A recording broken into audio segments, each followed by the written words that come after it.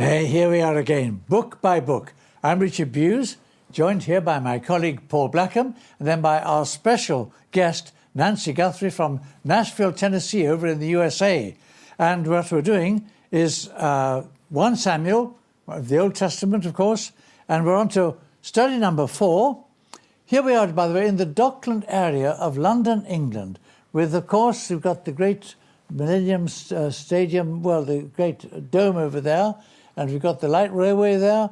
We've got London City Airport nearby, aeroplanes going overhead. Quite a lot going on here, but here we are now with the Bible. Get out your Bible, would you? And here we are at study number 4. We're going to call it The Battle is the Lord's. That's chapters 16 to 20 of 1 Samuel. Why don't I read a little bit from chapter 16 here and verses 4 to 7. Samuel did what the Lord said. When he arrived at Bethlehem, the elders of the town trembled when they met him. They asked, "Do you come in peace?" Samuel replied, "Yes, in peace. I have come to sacrifice to the Lord. Consecrate yourselves and come to the sacrifice with me." Then he consecrated Jesse and his sons and invited them to the sacrifice. When they arrived, Samuel saw Eliab and thought, "Surely the Lord's anointed stands here before the Lord." But the Lord said to Samuel, "Do not consider his appearance or his height, for I have rejected him. The Lord does not look on the things man looks at. Man looks at the outward appearance, but the Lord looks at the heart." And actually, just now a verse or two further on, let's look at verse 13. So Samuel took the horn of oil and anointed David in the presence of his brothers. And from that day on, the Spirit of the Lord came upon David in power. Quite a lot here about the Spirit. David, as the future king as he would be, is filled with the Spirit. And yet Saul, it seems, loses the Spirit. Indeed, an evil spirit, actually, is sent on King Saul by the Lord. What do we make of that? Well, yeah, it's strange, isn't it, that David is filled with the Spirit, and then that's the symbolism of oil in the Scriptures. And this is always the verse I like to go to show that. As soon as the oil's on him, he's filled with the Spirit. So it's just a little tip in Bible study. Whenever you see the oil in Scripture, and you remember this verse, oh yeah, that's about the Holy Spirit. So that's true. But because David and Saul are supposed to be pointing to the one filled with the Spirit beyond all measure, the King of Kings, the divine King. So here, there's this way in which David has the life of God come into him to empower him to be the real king and everything. Saul has not done that, and he's turned away from the life of God and the word of God. So now, what life has he got? And it's almost as if the Lord says, well, if you're not going to have my Spirit, you're going to have this spirit. And it's like a harmful spirit that is, the Lord allows this evil spirit to come from the Lord to him, like an unclean spirit. And it's as if to say, you can't be neutral. Like Saul might have thought, well, okay, I'm not going to serve the Lord, I'll just be my own man. No, you can't be. You're either going to you either serve the Lord or you're going to serve Satan, really. You can't just be your own person. And that's kind of in this, because it's just a warning. If we're not filled with the Spirit of the Lord, there's really only harmful spirits out there. And what's interesting here, just that thought, is where David plays the harp and plays this music, and then the evil spirit's and backs away. I've thought about that a lot, and that sense of the power of music. And that in heaven, there's music always going on. They're always singing, the angels and all that. And I wonder if it's something of that heavenliness of music. And the evil spirits, something of that worship of heaven, and they back away from that. I love the thought of that. That's why the Christians surely have got music so much to the fore. The Bible and music, and the two are used to touch the whole world. Biggest book of the Bible, the song book, the music book. Yeah. I know. And you see, other belief systems don't actually focus on music as we do. We love the hymns and all the rest of it. Yeah. So, yes, exactly. Now, we're seeing here in chapter 17 the beginning of the rise of David then. Mm-hmm. Chapter 17, and actually David and Goliath as well, with the 5 smooth stones and all that. The number of talks that have been given on David and Goliath. There was one talk once which was entitled by the preacher, pebble power. And the first, each of the pebbles first meant Bible study. The second one referred to, Holy Communion. The third one was, prayer. I don't think so. No. Well, what does this tell us about the Lord Jesus, actually, as we come to David and Goliath? Oh, this incredible story. It's in the middle of a bigger story that began really in Genesis 3. Remember, in the midst of the curse, when God came, he said that there was going to be enmity between the seed of the woman and the seed of the serpent forever. But he also made a promise. He said that when this baby comes, this seed of the woman, you will bruise his heel. Yes. That he will crush your head. Yes. And so then but we recognize there's going to be this battle always going on between God's person and God's people and those that come are the seed of the serpent. And so here we are. Here is Goliath. And he comes out. He's a giant of a Philistine, and he has a big threat. He says to the Israelites, send out one man, and I'll fight him. And if I win, you guys are going to be slaves to us, the Philistines, forever. But if he wins, we'll be your slaves.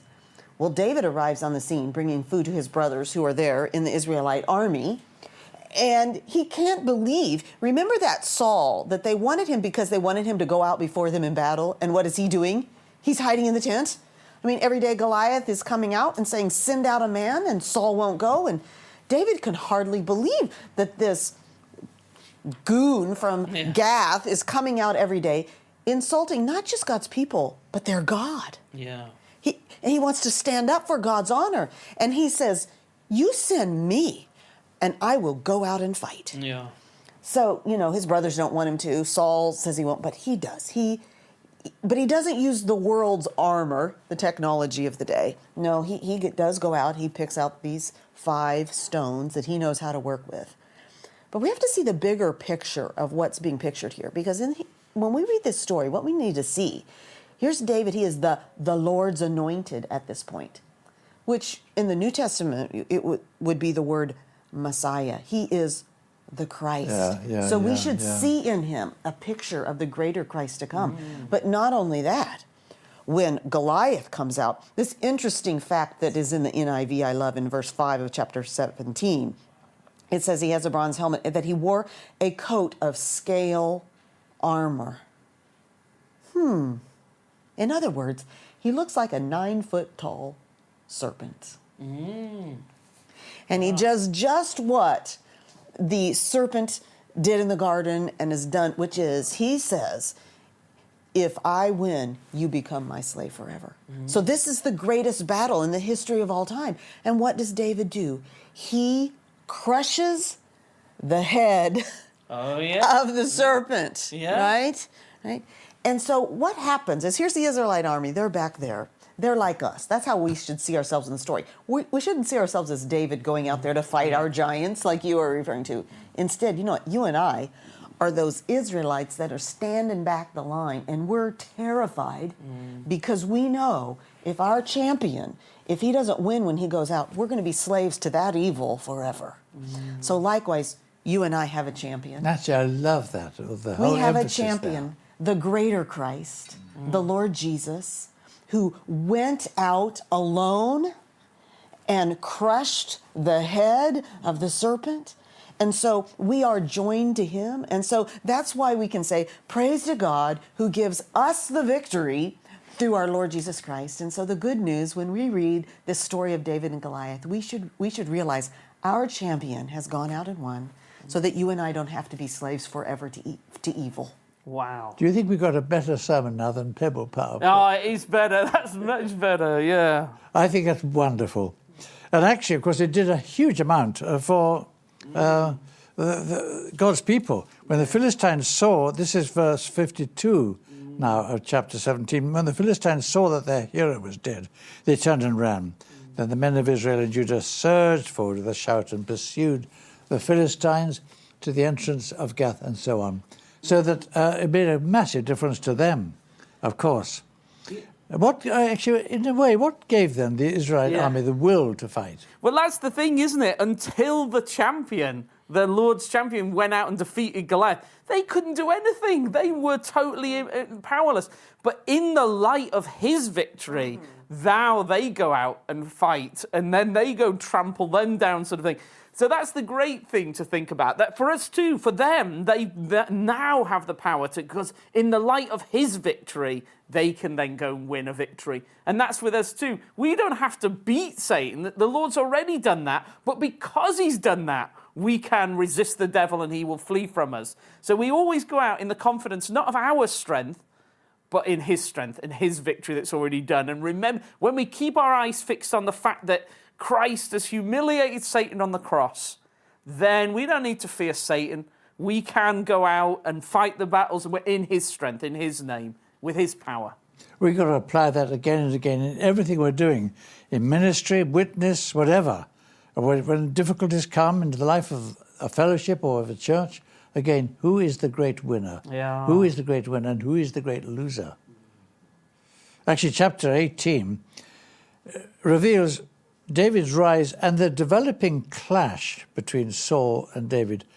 And what was the basis really of that clash? Let's think about that for a moment. Well, Saul's just jealous. He's jealous.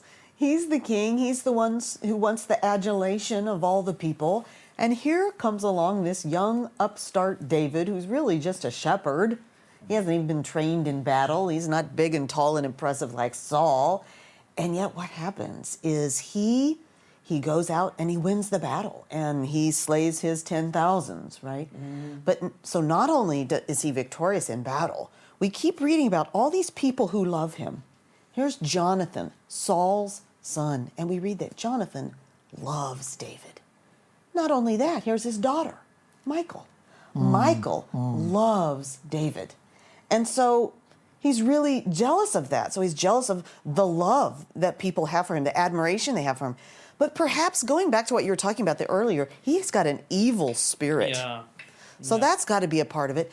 And what do we know about David? He has the Spirit of the Lord. Yeah. And so this evil spirit, not only does that add to his jealousy and resentment, but also that just inspires something that evil always does. What evil does is it sets us against the Lord's anointed, the Lord's king, and that's who David is at this point.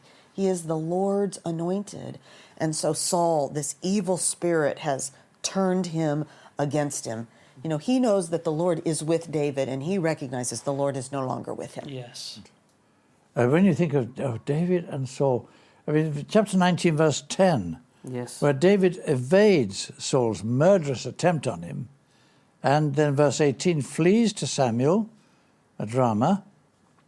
What's going on with Hey, what's all this about the prophets at Ramah going on, prophesying? I think it's a lovely little story because Saul sends out all these armies that have got, you know, weapons and all that sort of thing, and they think, we're in charge, we rule with our swords and armies. And then there's really David and Samuel with some other prophets, and they're just filled with the Spirit, preaching the word of God and probably worshipping and all that. And it just looks a mismatch. Like people who have no weapons at all and just praising and and then all these armies come and he keeps sending one after the other. And when they come, they discover they all join in and they all start praising and filled with the Spirit and worshipping. And there's just this sense of that's the great power in the world. The Holy Spirit, the living God, he rules and his people don't need any weapons. That makes a lot of sense to the average Bible student. Yeah. I mean, I think many people would be confused by this. That makes a lot of sense. Yeah. Indeed. And so, yes, David and Saul. Why this chapter 20? See, we're doing chapter 16 to 20, going very fast, if you don't mind. Why this long and detailed story about David and his friend Jonathan here in chapter 20?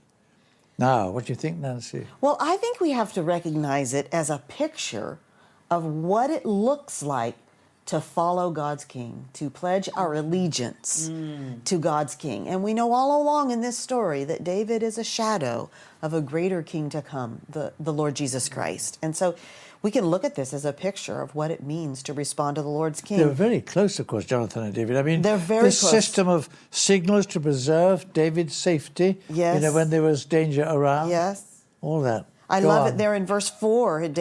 Jonathan says to David, whatever you want me to do, I'll do for you. So David has Jonathan's allegiance. Over and over we read that Jonathan loved David. He has David's affection. But I think the most significant thing in terms of what Jonathan shows us about how we follow the Lord's King is that Jonathan basically abdicates his rights to sit on the throne himself and says to David, I believe that you are God's king and I'm going to serve you. We read in verse 16 of chapter 20, so Jonathan made a covenant with the house of David. He has submitted himself and embraced God's king. And what a beautiful picture for us, what we must do. It's a picture for us of what we must do when we come to God's king. We must love him. We must pledge our allegiance to him. We must abdicate the throne of our lives and make him king. Wow.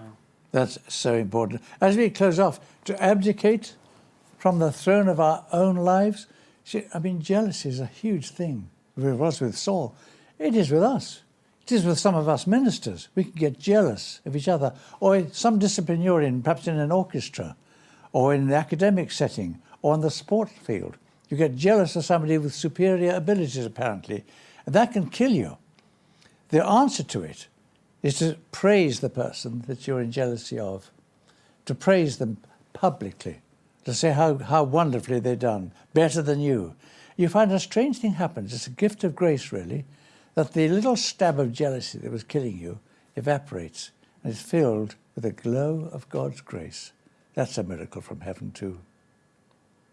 Meet you again next time.